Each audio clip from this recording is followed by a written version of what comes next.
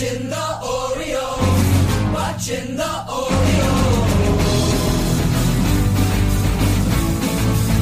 watching the Orioles, watching the Orioles.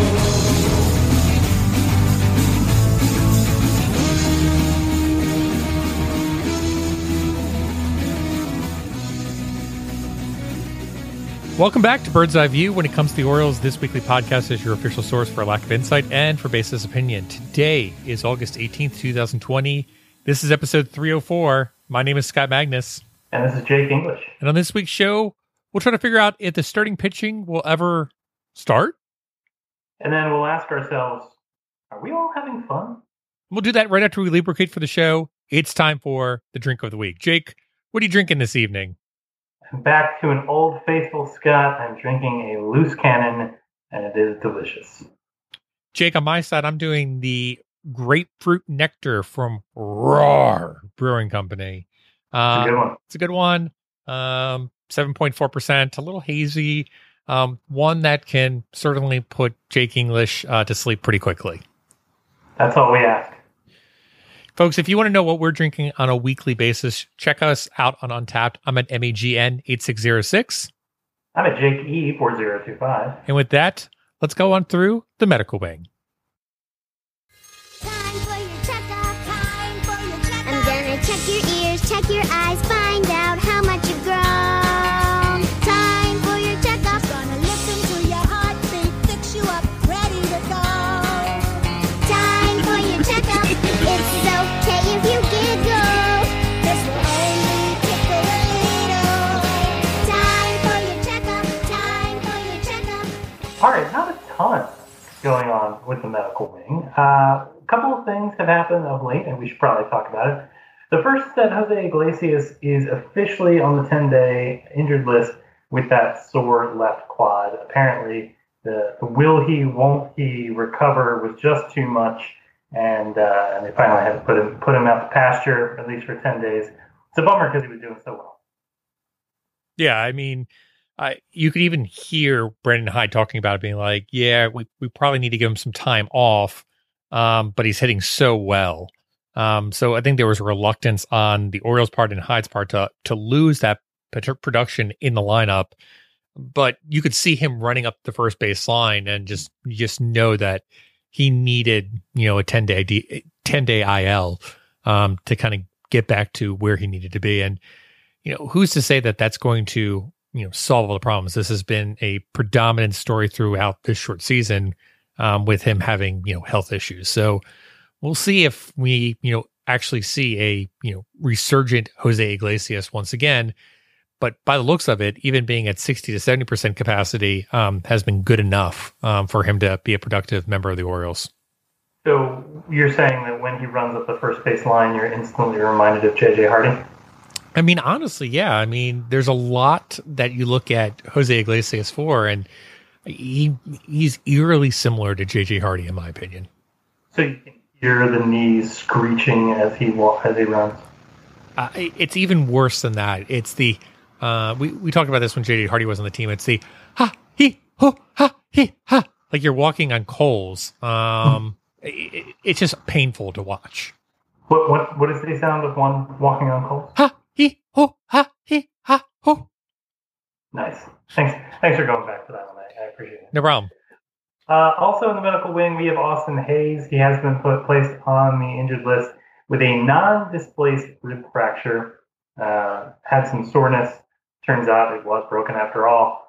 He's expected to be out at least until the 25th. And, this will be interesting. I'm curious as to whether or not the rib injury can be,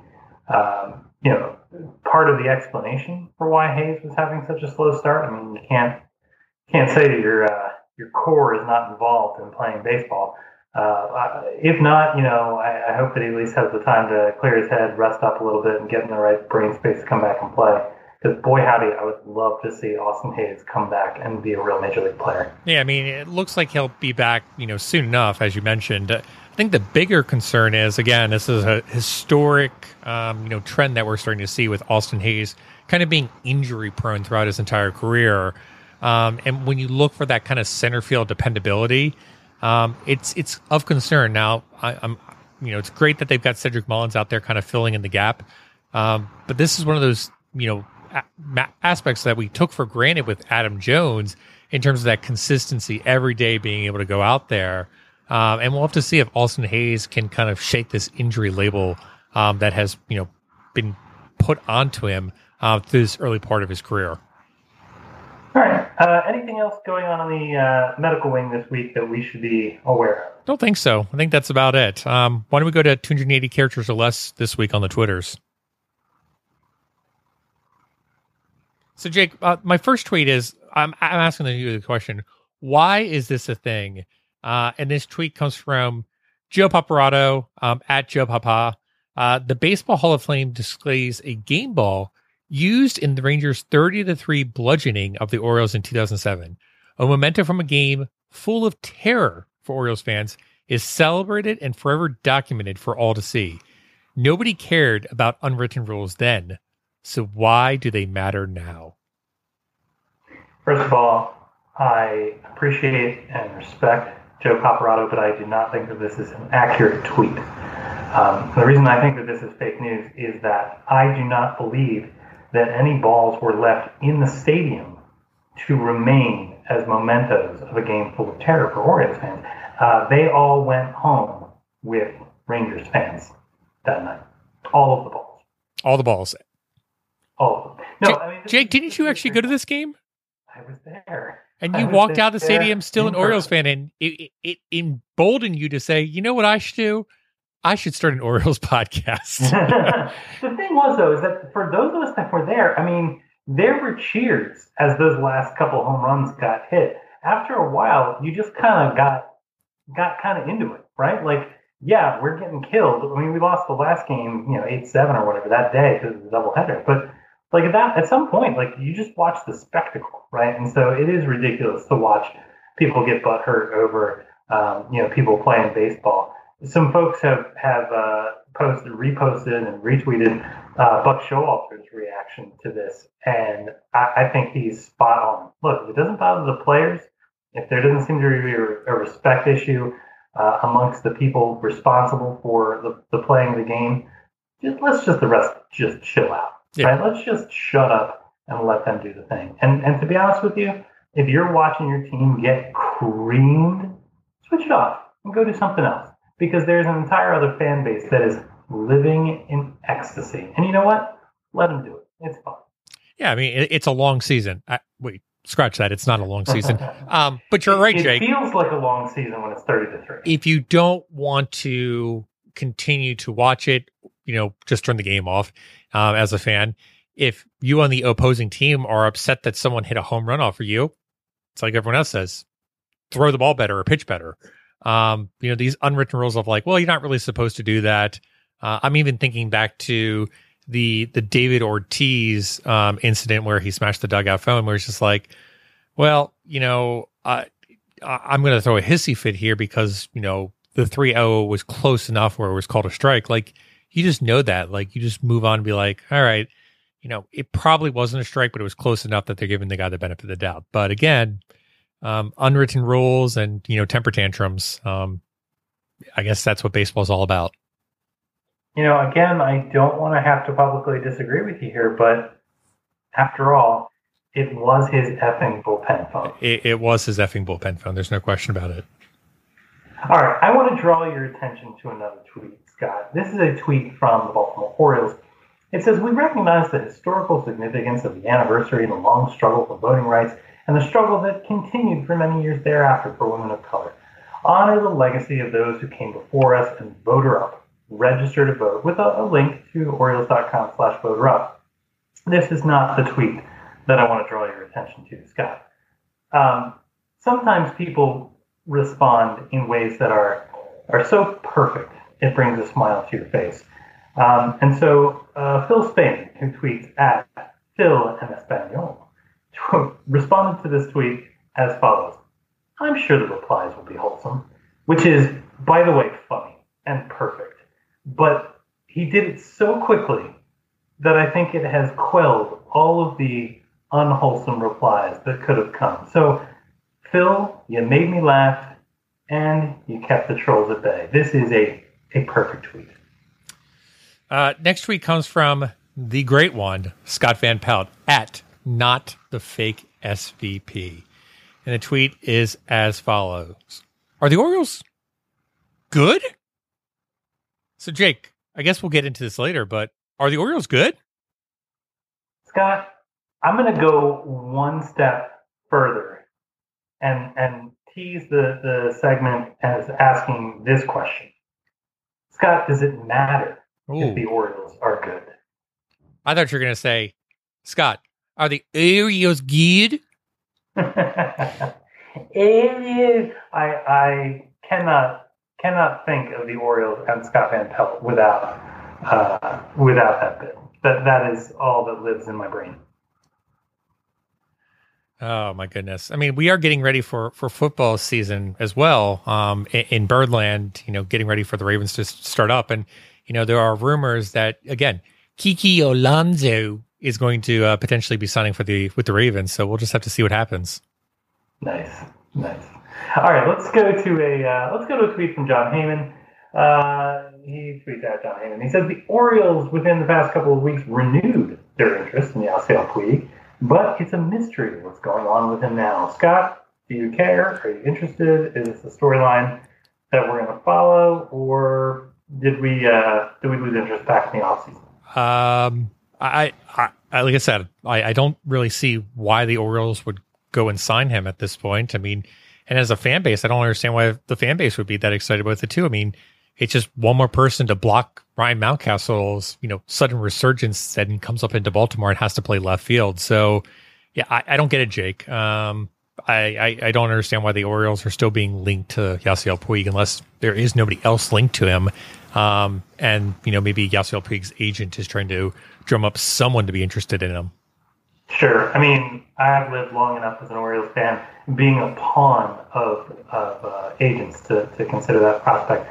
But, Scotty, I don't want Yasiel Puig here if it means fewer at-bats for Cedric Mullins.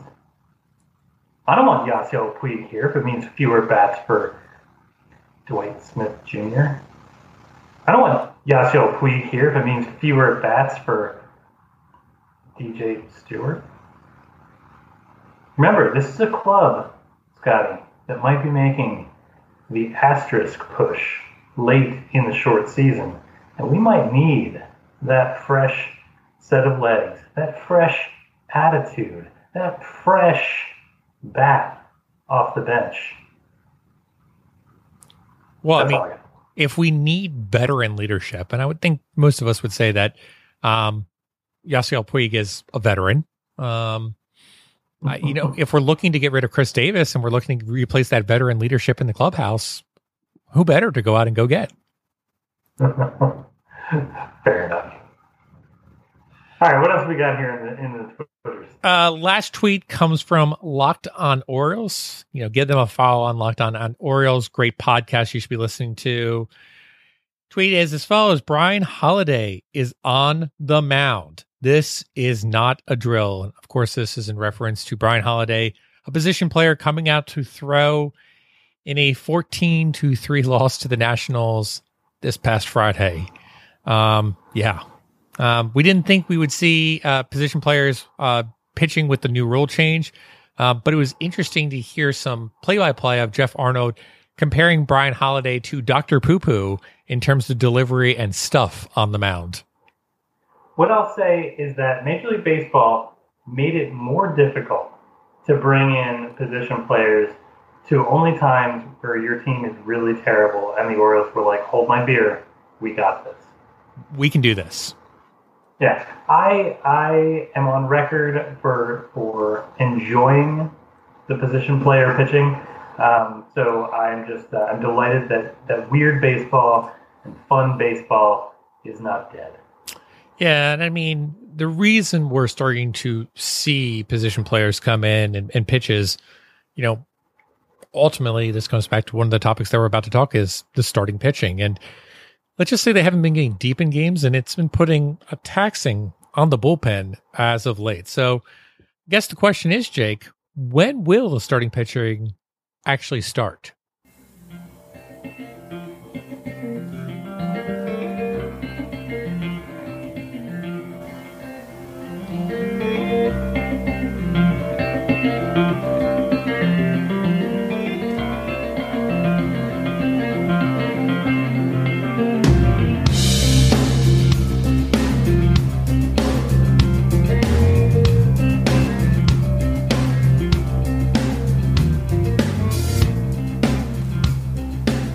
Jake, we queued this up in the last segment, but the starters simply have not been going deep into games. You look at the innings pitched for the starters to date. We're tied for 19th in all Major League Baseball. And again, if you look at innings pitched per game started, most of our starters are in that 4 1/3, 4 2/3. The only one that has had a modicum of success would be, Alex Cobb. But I would say it's not a great success. So, I mean, Jake, why is this the case? Why are our starters not going deep in a game? Do you think this is based off design, or do you think this is just further, ramification of the lack of talent that is present on the roster? So, Scott, I'm going to boldly state that I don't know. Okay. That's why people turn into this podcast. That's why people are desperately looking for me to tell them that I don't know the answers. I am curious, though. It's not an excuse, right? There's no excuse for poor performance, and it doesn't. It's not necessarily consistent with other clubs. But I wonder if there's something about starting pitching, either at the league level or just the starting pitching and coaching that we have here in Baltimore, that was ill-equipped to scale up and ramp back up for a season in summer camp, right? I wonder if there had not been a disruption to spring training, and if the pitchers, baseball players being creatures of habit, baseball players, needing the time to get themselves, ready for the season, if they would be more effective in that scenario. Now, not everybody is having this problem, right? But as you mentioned, the Orioles, as far as innings pitched by their starters, are tied for 19th in the league. And they have the same number of innings pitched from their starters as the New York Yankees, right? So I can't tell. Is this a problem here? Is it specific to our talent or not? Is it a problem specific to our coaching and training staff or not? Or is it something that is part of a bigger picture for all of baseball? Yeah, I mean, I think if you look at, innings pitched, we talked about this before in previous seasons. And, I think ultimately you'd love to see, all your starters go at least 6 innings pitched. But in reality, they don't need to go that way. I think the more important matter outside of just innings pitched is how many times can you get through the order before it causes there to be an issue. And I think the Orioles are playing very smart with that and saying, hey, we can probably only have you go, at most 2 times through the order before we need to start bringing in a relief pitcher. So I think the Orioles are leveraging pretty heavily on this expanded roster of 28 players. And I think they're doing this smart thing. That being said, I think it's also because, coming into the season, we knew that there wasn't going to be a plethora of talent, and it has only been compounded on the basis of John Means being injured and not being able to, get into games.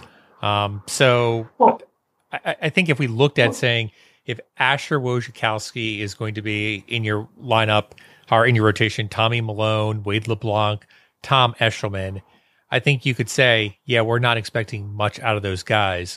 You were hoping Alex Cobb was going to have a bounce back. You were hoping that John Means continued his streak.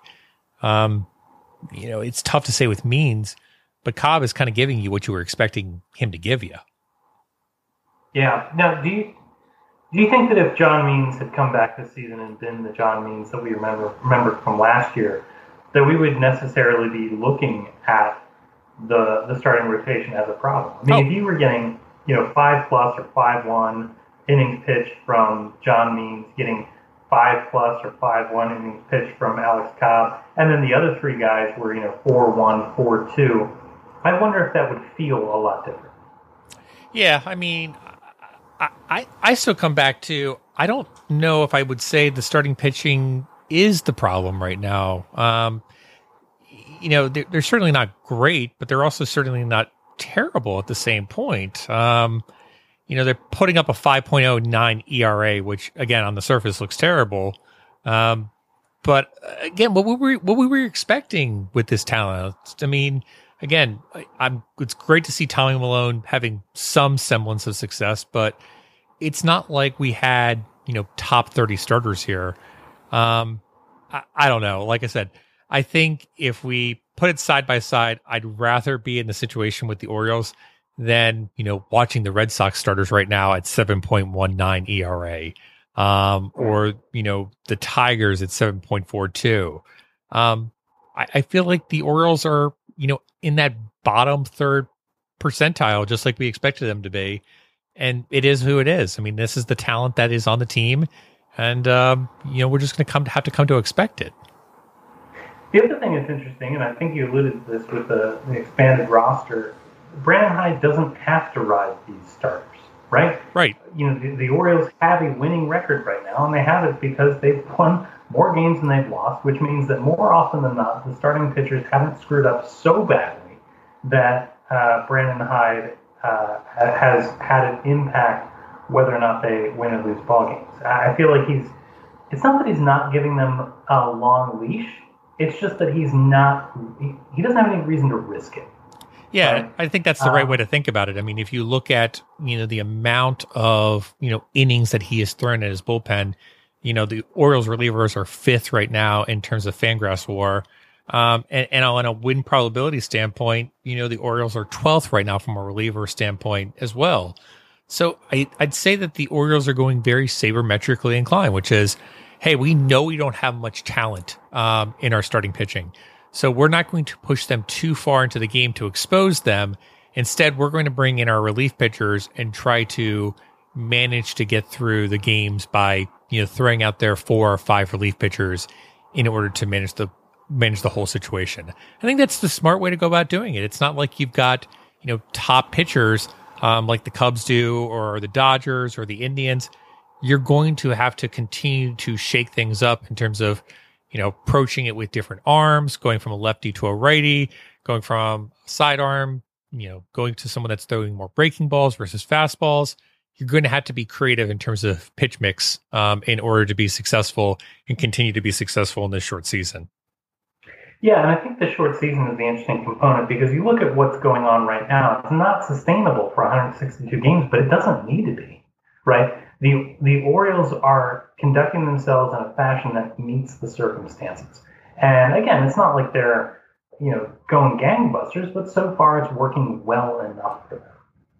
Yeah, no, I agree with you. I mean, I think we have to be careful because, we talked about it last week in terms of like Miguel Castro, who was absolutely dominant. And then as soon as we talked about him on the podcast, he decided to blow up. Travis Latkins is another individual who was doing really well at the beginning of the season and now has blown up tonight. I believe giving up, I think it was four or five runs in one inning. I think ultimately, the relief pitchers have done a great job to start the season. I just don't think, again, the talent level is there for sustained success, even over a 60-game season. I think the next shoe to drop maybe is Tanner Scott, who again has been absolutely filthy. But there's a lot of peripheral numbers that you look at and say, how much longer can he continue that trend? Sure. So what help is on the horizon? I think the 3 avenues that I think make the most sense is one, improvement, right? So maybe we get more of John Means or maybe some of the other guys step forward. The second being what we have in the minor league system, and the third being what we can get off the scrap heap, right? And we're doing a little bit of both of those approaches. Yeah, I mean, we kept talking about it all last week, and people were wondering when was Keegan Atkin going to get into a game, and he finally got in and proceeded to be pretty meh, all things considering. Dylan Tate now is back with the club. Again, I don't think there's too much interesting there. Cody Carroll was brought up. Again, not very good as well. So the Orioles have tried to find something out of their minor league organization in order to kind of supplement and or assist out the bullpen. It just doesn't look like they've been very successful yet. We're waiting for. We're waiting for the promotion of Ryan Mountcastle to pitch in a blowout. And maybe that's the case. And, I still think it comes back to, the bullpen has been doing a really nice job, and they've been doing it absent of Hunter Harvey. And again, I don't think that Hunter Harvey's going to be back this season. I think he's done for the season. But that was a major piece coming into the season that you thought, well, at least Harvey will be at the back end of that rotation or back end of that bullpen and be able to dominate. And if he's not going to be there for the rest of the season, it's going to get dicey. Yeah, absolutely. No, I agree. And, they just added some pitching depth with Jorge Lopez, and it wouldn't surprise me to see them swap out some long men to supplement the roster when things get thin.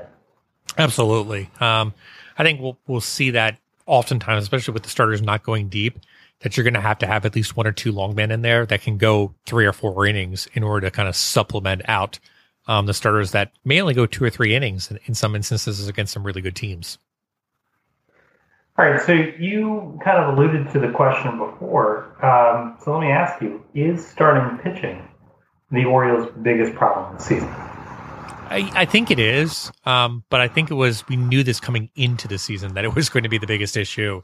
We talked about it through all spring training, which was all the way back in March, back in the good old days.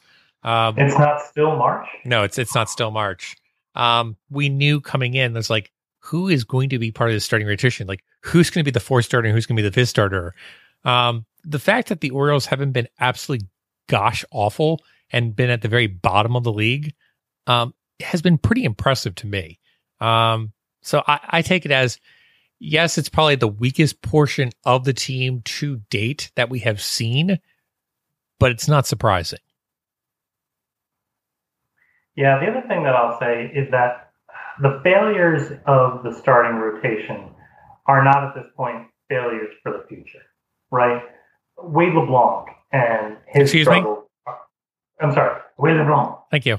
And his struggles are not an indictment on the organization's plan or the organization's future ability to contend, right? Tommy Malone and his beautiful daughters have nothing to do with the next era of Orioles winning, right? So if those guys come in and they're just not doing well, that is not damning in the way that it might be if an Aiken were just flat, right? At some point when Dale Hall comes up, Grayson Rodriguez, yep. Yes, Grayson Rodriguez. When those guys are here, if they are sputtering, that's going to be hard to live with. But these guys, that's kind of what you expect, right? We know who Tom Eshelman is, so we should be okay with that. And, even Alex Cobb, who's on his way out the door. Again, this isn't damaging for the future, so, let's see how many games we can steal and, see where the chips land. Yeah, and I think that's a great point of, like, there isn't anybody in the starting pitching rotation right now that is going to need to be there in 2023 or 2024 when, hopefully Orioles are potentially going for one of those wild card spots. The best one would probably be John Means. And again, I still think that's questionable, but I still think that John Means has a role. I think he's just had a rough, short season. Sure. But, ultimately, I'm not going to judge John Means on a shortened season such as this. I'm going to, let him get everything back together and hopefully see 1 or 2 starts. Again, it's such a small sample size. Everyone has been losing their mind over Dylan Bundy in terms of their performances. And you look at what he did, which was he just went to his slider as opposed to relying on his fastball. And we talked about this for years in terms of, like, he no longer could be a fastball pitcher like he was in the past, and that he was going to have to go to an off-speed kind of pitcher and be more finesse. And I think that can take you so far until the book kind of gets out and the video gets out. And then the video got out recently, and now he's getting demolished because people are waiting and kind of holding off on, hitting some of those pitches. Do I think Dylan Bundy is going to be as good as he has been so far this season? No, I don't. Do I think he's going to be as bad as he was also with the Orioles? No, I don't. I think that ultimately he is going to continue to be a major league pitcher for several years to come, just like Kevin Gausman. But ultimately, it comes back down to that's not an individual looking back at it saying that was a person that was going to take us to the playoffs and be that number one or number two.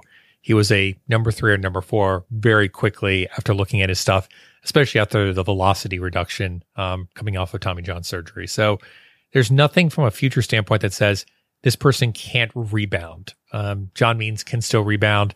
And again, DL Hall and Grayson Rodriguez are waiting in the wings for that time when the Orioles call on them. Yeah, absolutely. One thing that I'm surprised that we haven't seen is, the creative rotation, the openers, the bullpen games, the six-man rotation. There isn't any of that that's been done so far as a way to ease the pressure on the rotation or simply get more out of less.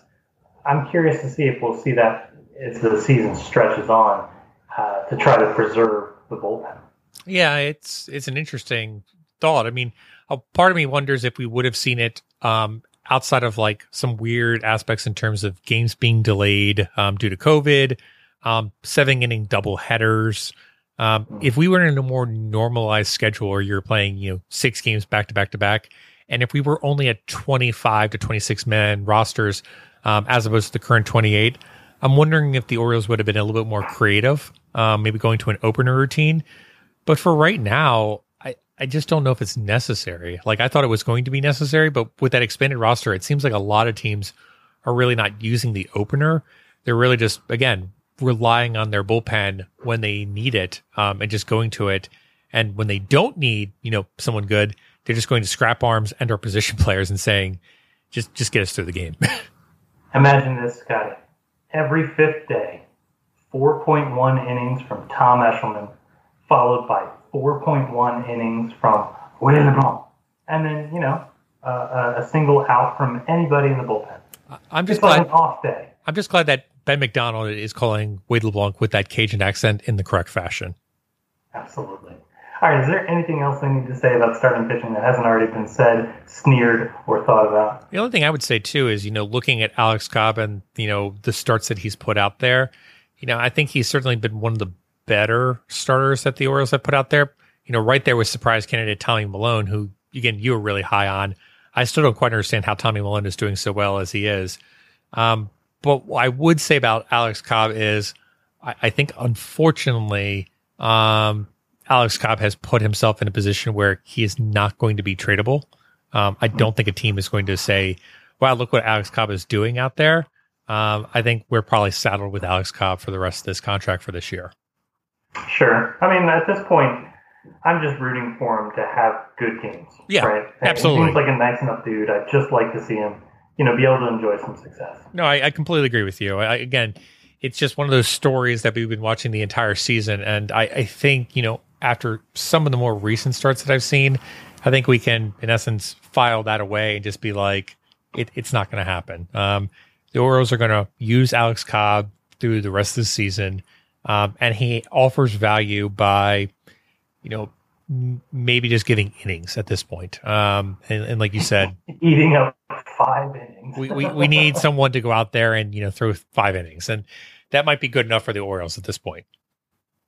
All right. Well, the starting rotation has been, I would say, a little disappointing. But let's not be all doom and gloom. I would argue that the Orioles may have had some fun games to watch in the recent past. Let's take a quick break and come back and talk about what's fun.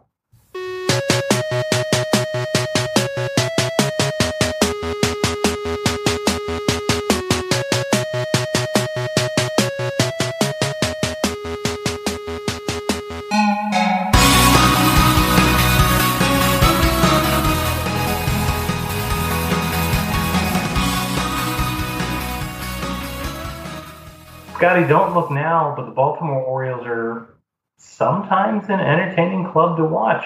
And, a lot of people have been reaching out to me on social media or text or email saying, hey, how about them O's?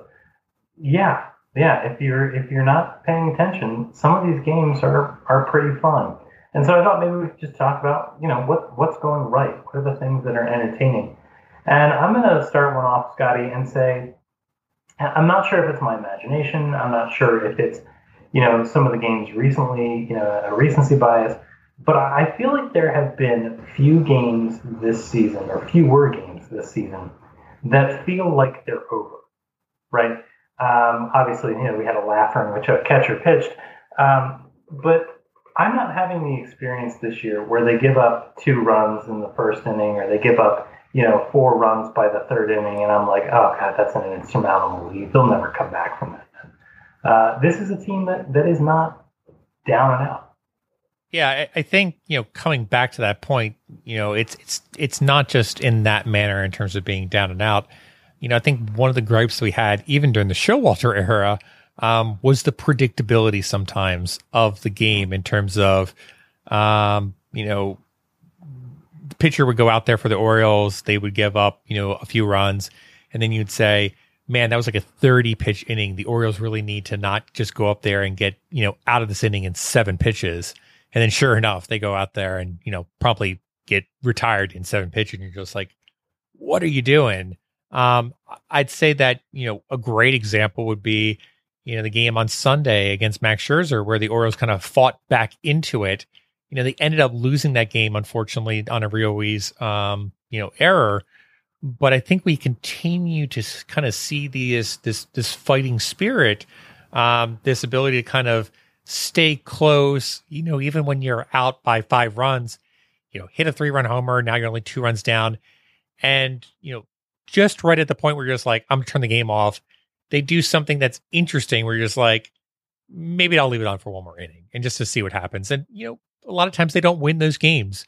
But it's that kind of like, I wonder if something could magical happen tonight. And I think that's what's been so fun so far about this season is just how much they've kind of fought tooth and nail in certain games to get back into it and or, just dominate the other team.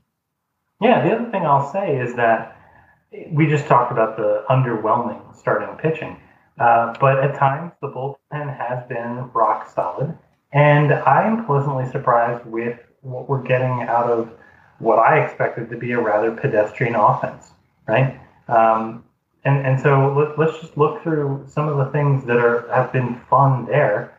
We've got Rio Ruiz playing out of his mind this season. Yeah, I mean, he is absolutely playing on fire right now, both defensively and I'll come back to, that error that he had on Sunday's game, did cost the Orioles the game. But overall, I have been really impressed with him defensively and just from a power standpoint too. I mean, I called it last week. I called him the next Jonathan Schoop. I hold to that notion. I think Rio Ruiz is going to be, a big thing going forward through this rebuild. And I think, we've been looking for infielders that could shepherd us into this next generation. I think he could be it. I think he could be a really good position player. I'm not saying superstar, but I'm saying that's a really good piece I think that we have there that we could continue to build on it too as well. Here's the other thing. We always laugh about the Duquette regime being able to find people to be useful for a limited period of time. Going out and getting Chaz Rowe and having him have an unhittable slider for 2 weeks. If Rio Ruiz is just fun to watch for a little while, that's probably okay, right? Because what I thought we were getting in Rio Ruiz was just a seat warmer, right? A placeholder, somebody who had to fill the spot on the roster. And so if we're going to get somebody who at times will be the hottest hitter, in baseball for a short period of time, but also just continue to exceed expectations until somebody comes up from the minors to replace him, or until they go out and get a complimentary piece, even if he's not the next Jonathan Schoop, and he's eroding my doubts about him. But even if he's not that good, he's still fun to watch, and that's still okay. And he's got great hair. Great hair. I don't know. I mean, look, you're talking to a guy who's a big fan of Paul McCartney, who had a mullet for like 30 years. All the greatness inside of you cannot overcome terrible hair. And listen, if you look deep enough into that whole hair, you can see your own reflection. So it's some good hair. But yeah, Rio Ruiz, I think it's like a Samson Delilah situation going on. I think so. But yeah, Rio Ruiz has been really impressive to me, and I'm going to continue to look forward to seeing him play. We've got to talk about Mr. Tony. We've got to talk about Anthony Santander. He's been absolutely destroying the ball. Second right now in the major leagues in terms of RBIs. I think he's got like a 700 slugging percentage, right behind Fernando Tatis Jr., who is absolutely like a god right now in terms of baseball. Anthony Santander has been really impressive. And again, we've talked about this for quite a while. I chalked it up, many moons ago in terms of saying, I don't understand why he's still in the club. He's at best a fourth outfielder. He's not going to make it. Probably not even a Major League Baseball player. Dude is hitting bombs right now into Utah Street that we have not seen in quite a while. Jake, what do you make of the whole situation? Do you think this is kind of a Mark Reynolds blip, or do you think this is for real and that we're going to continue to see this kind of production and power from him going forward? It's interesting that you compare him to Mark Reynolds, because what I think about Anthony Santander is that my expectation is that his ceiling can be pretty good with tears of just being unstoppable, right? You talk about it. He's hit 8 home runs in this short season, and he's doing so well with consistent at-bats, right? He's got 94 plate appearances over the 22 games. He's got a weighted runs created plus of 146, right? And yes, he's hitting the home runs, but he's doing it all right now. He's only striking out 13% of the time. I think that Anthony Santander can be otherworldly for short periods of time, and when he's not too bad a drag, right? He's not providing negative value when he's not out of this world. That, I think, is the thing that I'm finding so exciting about Anthony Santander this season, is that it's the highest of the highs without the lowest of the lows. And if he can continue to do that, I think the sky is the limit for this guy, at least for my expectations of him. Yeah, and I mean, I don't think we're going to continue to see this current offensive production throughout an entire season. But we talked about it before. Even the defensive plays that he's making out there are so greatly improved. So again, I kind of actually lump him in a similar category to Rio Ruiz. I don't think Anthony Santander is a superstar, but I've changed my mind of saying this is a guy that could be a really good player that, again, could be a potentially a 2 to 3 WAR player, and is not a superstar, but potentially in a really good season could be an all-star. Like right now, he's an all-star. And like I said, I don't think that's on a long-term basis, but I think given a season that he gets hot in, he could do some damage really quickly. So. Again, we came into the season saying who is going to form up that nucleus, that foundation of the team in terms of being part of this, rebuild in 2023 and 2024. I think we found 2 of those players this year to kind of pair with the Trey Mancinis, the Adley Rutschmans, the DL Halls, the Grayson Rodriguez going forward to the next few years. You want to hear something crazy? Sure. League average BABIP is probably like 290, like just under 300. Yeah, that's about right. Anthony Santander's BABIP for this season is 257. That's because he keeps hitting home runs, and BABIP doesn't count for home runs. Yeah. All right, what else do we have going on that's fun this season? Let me ask you this: Has Chance Sisco and his offensive production been fun? So I think personally, yes. I look at his on-base percentage, which is unbelievable, and I look at his plate discipline, and I'm like, yeah, there's something there with Chance Sisco. I don't think he's a catcher. Let's put that straight out there. Like, I don't think he's a catcher, but I feel like there's got to be something you can use Chance Sisco for, whether it's a DH or something like that. Chance Sisco has a role somewhere here. I just don't know what it is. Yeah, you talk about his plate discipline. I know that he's still striking out, but he's also walking at a ridiculous rate right now. And yeah, the on-base percentage is up there, and he's forcing, when he's not taking the walks, the opportunities to hit. And I hope that continues. I will say his BABIP is off the charts, and I mean, Scott, educate me here, but does the high walk rate impact the BABIP? I don't think so. I mean, we're talking about balls in play. It's just right? balls so in plays. It shouldn't. Yeah, it shouldn't affect it whatsoever. His BABIP is sky high, like over 600. Yeah. So it could just be a hot start. Because remember, he gets part-time play as a catcher. But if he can keep this up and he can turn himself into a productive part-time player, that I think will speed his transition to not catching. Yeah, there's just so much weirdness with Francisco right now. I mean, looking at his numbers for the entire season, 21% walk rate, 42% K rate, 636 BABIP. It's almost like he either strikes out or walks, and then if he does put the ball into play, it's always a hit. So it's like the three true outcomes of like, I'm either going to walk, I'm going to put the ball into play and get a hit, or I'm going to strike out. And again, I feel like that has to do with play discipline almost, and even maybe his swing stance of like, I'm not going to go and try to hit the ball for power, even though he hit a home run tonight.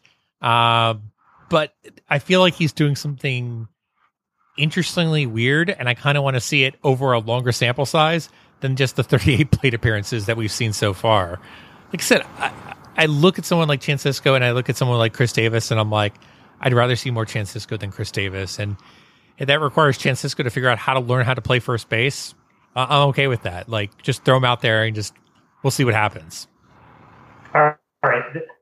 This, I promise this is not mean-spirited, but you brought it up, and so let me ask you this question. Scott, has it been fun to see less Chris Davis this season?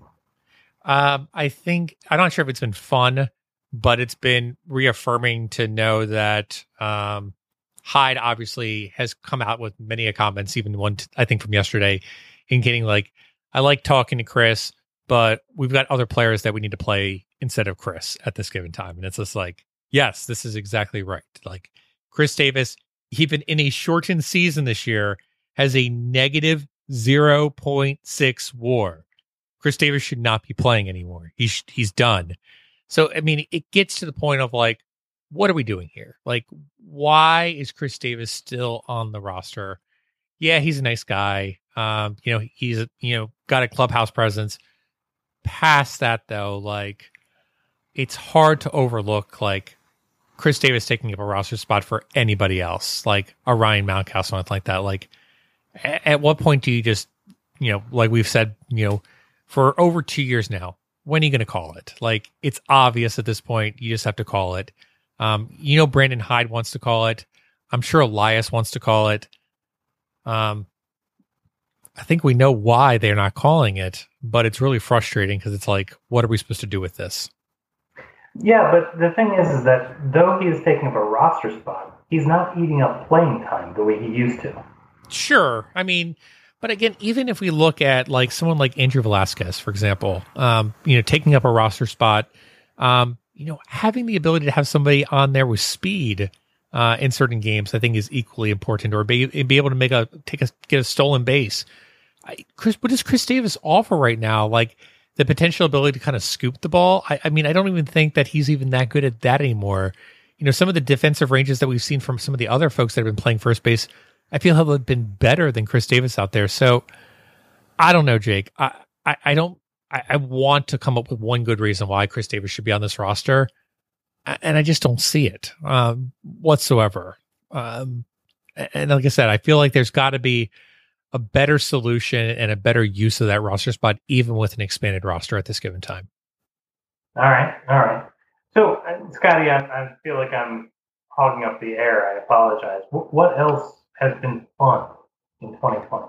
I think just overall, like we talked about before, there's been a lot of weird moments, like Pat Valaika and Severino hitting back-to-back home runs, weird walk-offs, stuff like that. Coming back in games with, Scherzer and just some absolute bomb home runs. I mean, we were looking at the ones by Santander, and there's been absolutely some moonshots. I think it'll be interesting to come back at the end of the season and specifically look at certain players. Again, we're starting to get into, the Elias Medell regime at this point. And I'm wondering if we're starting to see some of the, benefits that we saw last year with the minor league organization, with the K rates skyrocketing for certain minor league players.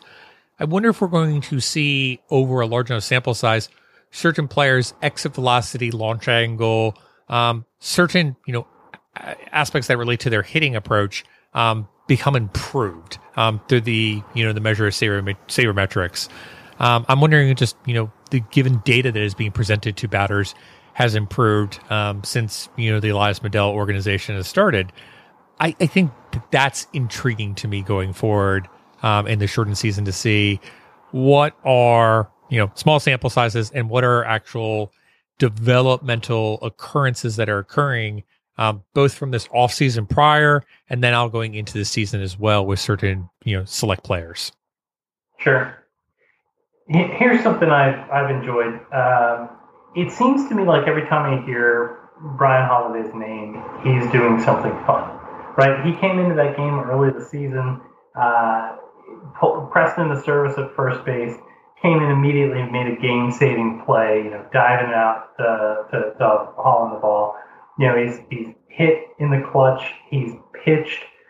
He represents for me one of those fun extra piece guys that just happens to have a few good moments, and it's one of those stories that is just fun to get by. Yeah, no, I completely agree. I mean, we knew coming into the season he was going to be a fun character. I think he's lived up to that.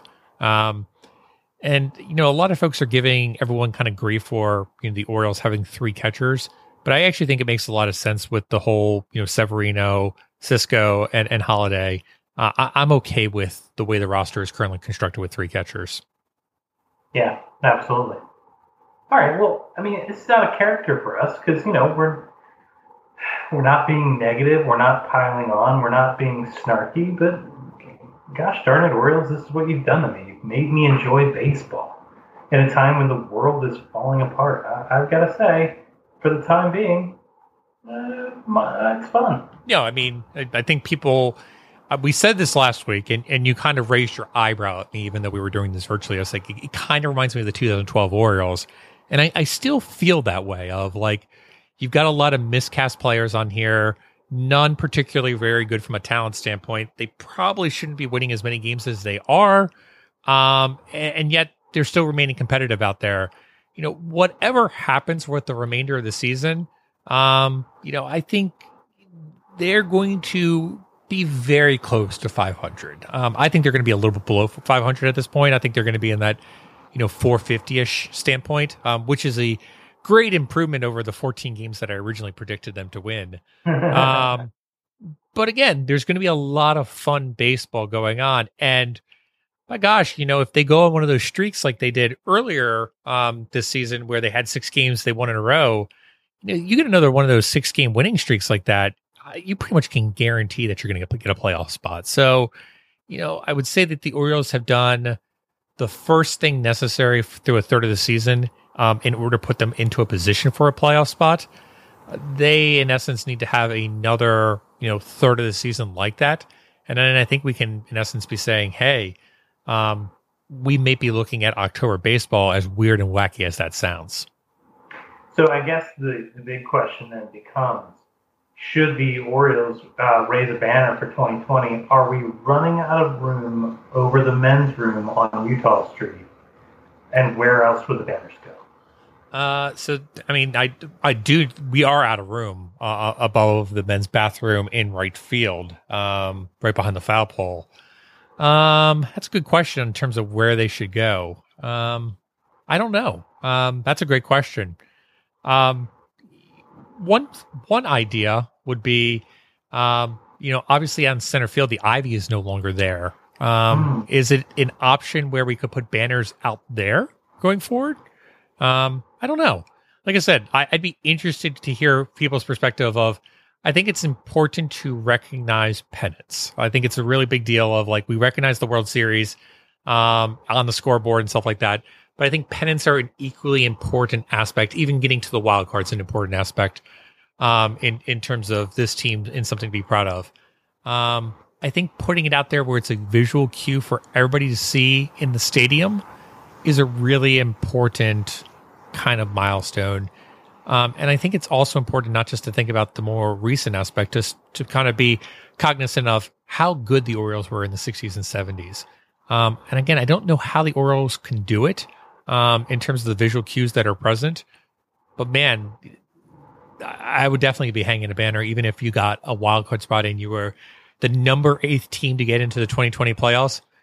It would blow people's minds if we would have said, coming into the season, even the shortened season, yes, the Orioles are going to get into the playoffs this year. There is no chance in heck I would have said that would have been the case. So this would probably be a bigger success and a mind blow this season compared to even 2012. Well, Scott, I can tell you after 11 years of Catholic school, I agree with you on the importance of penance. Last unrelated question. Sorry, I'm breaking the rules. This is not a fun question. But I do have this question for you. There are no fans in the stands. And yet, the Orioles and every other club that I've seen still have the screens up. Why? Why? Clearly, it's to protect the players from pulling a Jeter and jumping into the stands.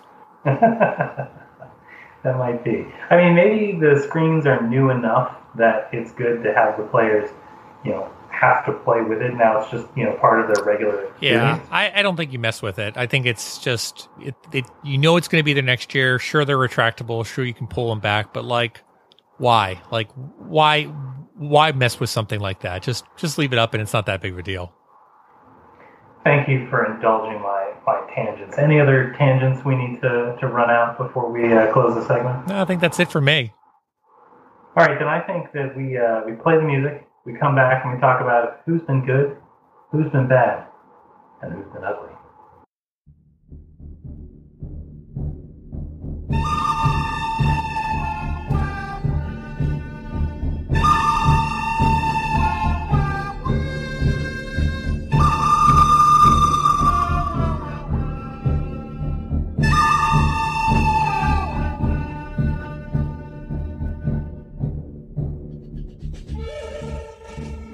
All right, I'm going to go ahead and get started. As always, the quality of the rants of Scott and Agnes greatly eclipse those of my own. So my good this week is going to go to Jose Iglesias. Look, on one leg, this guy has been just rock solid. Jose Iglesias has been, too good to take off the field for his own health. For a guy who was kind of underwhelmed with the signing, as somebody, I expected that their glove would be basically the only contribution they made. I've been so impressed with seeing Jose Iglesias' performance at the plate this year, and this week was no exception. Jake, you missed the chalk, which was Anthony Santander is easily the Orioles Player of the Week, and in my opinion, is probably AL Player of the Week, posting 4 home runs, 8 RBIs, a weighted runs created plus of 253. Good for an FWAR this week of 0.6 in just 1 week. Anthony Santander is perhaps, if Fernando Tatis Jr. didn't exist, the best player right now in Major League Baseball. Anthony Santander has blown my mind. And like I said, I continue to look forward to every single at-bat he is coming to the plate now. So let's keep that up. So he makes you giddy as a British Cub Scout? Absolutely, no question about it. Okay.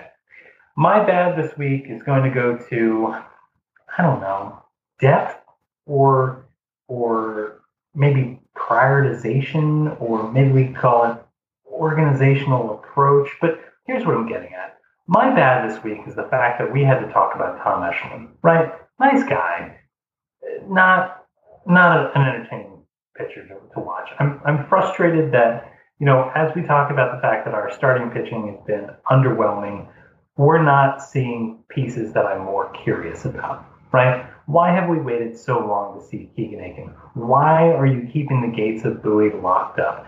If you're going to give me something useless, don't make it Tom Eshelman. Give me something more fun to watch. So, again, sure, lots of okay to good reasons for it, but it's not as fun, and therefore it gets my bad this week. Yeah, I mean, I agree with you. I mean, people have been kind of locked up, and even this matter with Keegan Aiken coming in and pitching for one game and 3 innings pitched, it was kind of like a giant tease, in my opinion. And Keegan Aiken gets my bad for this week by kind of coming in with that major league debut and just not being very good whatsoever. I mean, I think ultimately I would have loved to see Keegan Aiken come in a more a start that he could thrive in. I feel like, this is probably not the best time to bring him in. And, I'm looking, I don't think Keegan Aiken's going to be a big thing, but I do think he can be a solid relief pitcher, in the Orioles bullpen. And, he just had a bad major league debut, so I hope he can rebound from it. All right, my ugly this week is going to go to Pat Valaika. Pat Valaika this past week had a negative 28 weighted runs created plus. He is in the, we'll call it the Chris Davis territory. And the really disappointing thing about this is that Pat Valaika is, and I want to be somewhat respectful of this, but he's on borrowed to stolen time, right, for the amount of playing time that he's going to get for the Baltimore Orioles this year. And he's just not making the most of the opportunity. I don't expect him to go gangbusters, and I don't expect him to be an all-star, but it would be really nice to see Pat Valaika make the most of the at-bats that he's getting. And right now, frankly, he's on track to have himself back in Minneapolis starting up that burger joint from our Orioles fan fiction. So my ugly this week goes to Pat Valaika. Yeah, my ugly is going to actually be one of individuals we talked about last week who we were really high on, and we talked about whether it was small sample size or not, and it's Miguel Castro, who came in for 2 games this past week, pitched for an inning and 2/3, but was pretty disastrous. Now, that being said, he's got some really weird peripherals this week. 21.6 Ks per 9, 0 walks. But, ultimately the home run ball came up. He left a lot of balls kind of floating, didn't have great command at times. And when he didn't have great command, also he didn't have great movement. So there were a lot of negatives from the Miguel Castro experience this past week. Everything that Miguel Castro had done right to this point in terms of getting ground balls and having really precise command and good movement disappear this week. I'm hoping that, this is not a Jekyll and Hyde. But, based off of what we've seen from Miguel Castro's career, I think it's going to be what it is. So Miguel Castro gets my ugly for the week. I'm a little concerned. Okay. Last week we said nice things about Miguel Castro. This week he's your ugly. Which means we just spent an entire segment talking about how much fun it was to watch the Baltimore Orioles and how there were a lot of things worth watching. Frankly, that seems irresponsible and dangerous of us. Yeah, it's almost like we may have jinxed everything. Yeah. Oh. Well, we've blown everything else, Scott. We might as well blow the save.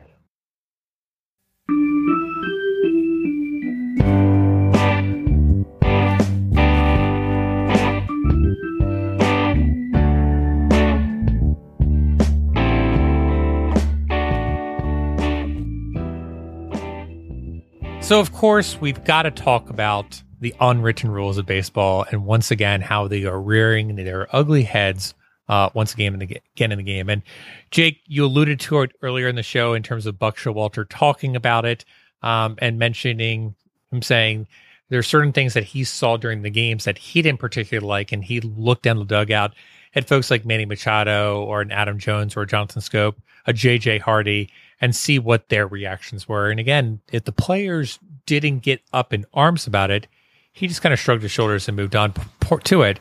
And he emphasized this is the players' game. The managers are just here to kind of oversee it, but the players are going to be here to basically respond to it. And again, if we're looking to grow the game and we're looking to engage with the youth in this country, we've got to be able to, make baseball fun. We've got to have the ability to kind of, occasionally throw the bat flip, pimp out our home runs. I mean, the amount of times that I can think back as a kid, playing Little League and hitting a dinger, again, I would, if I hit something good, I would kind of, potentially do something like Ken Griffey Jr. would or something like that. And again, you're looking up to your idols. You're looking up to the players that you try to emulate. And again, if we're not willing to have fun with baseball and we're going to take offense to stupid things like this, baseball is in trouble, and it's going to get in trouble really quickly. So I guess what I'm saying, Jake, is okay, boomers, please take a seat. Yeah, I was going to say, as a rapidly aging white dude, I think that baseball, falls in line with so many things in our culture where it would probably just be better if old white dudes just shut up. Yep, that seems to be the common theme in this country these days. Mm-hmm. And I think that's probably a good note to end on. So I will tell you all that is our show. Remember, you can find this and our entire catalog of indispensable episodes at birdseyeviewbaltimore.com. Bird's Eye View is available for download wherever it is you get your podcasts. Subscribe to the show on Apple Podcasts, Stitcher, Google Podcasts, Spotify, and many others. And please remember to rate and review the show. We appreciate the feedback, and it encourages other people to listen for the first time. Come and get social with us. You can email us at contact@birdseyeviewbaltimore.com. You can find us on social media, on Instagram, on Facebook, on Snapchat. But the best way to get a hold of us is on Twitter, where we tweet at BirdsEyeView, BAL. And with that, Baltimore and beyond, I will bid you all a fond adieu. Good night, Baltimore. Be safe out there, and let's go O's.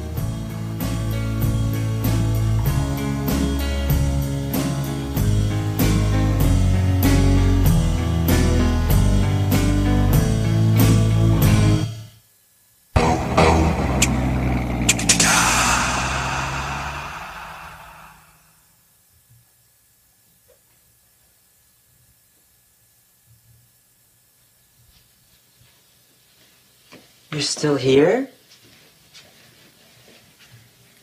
It's over. Go home. Go.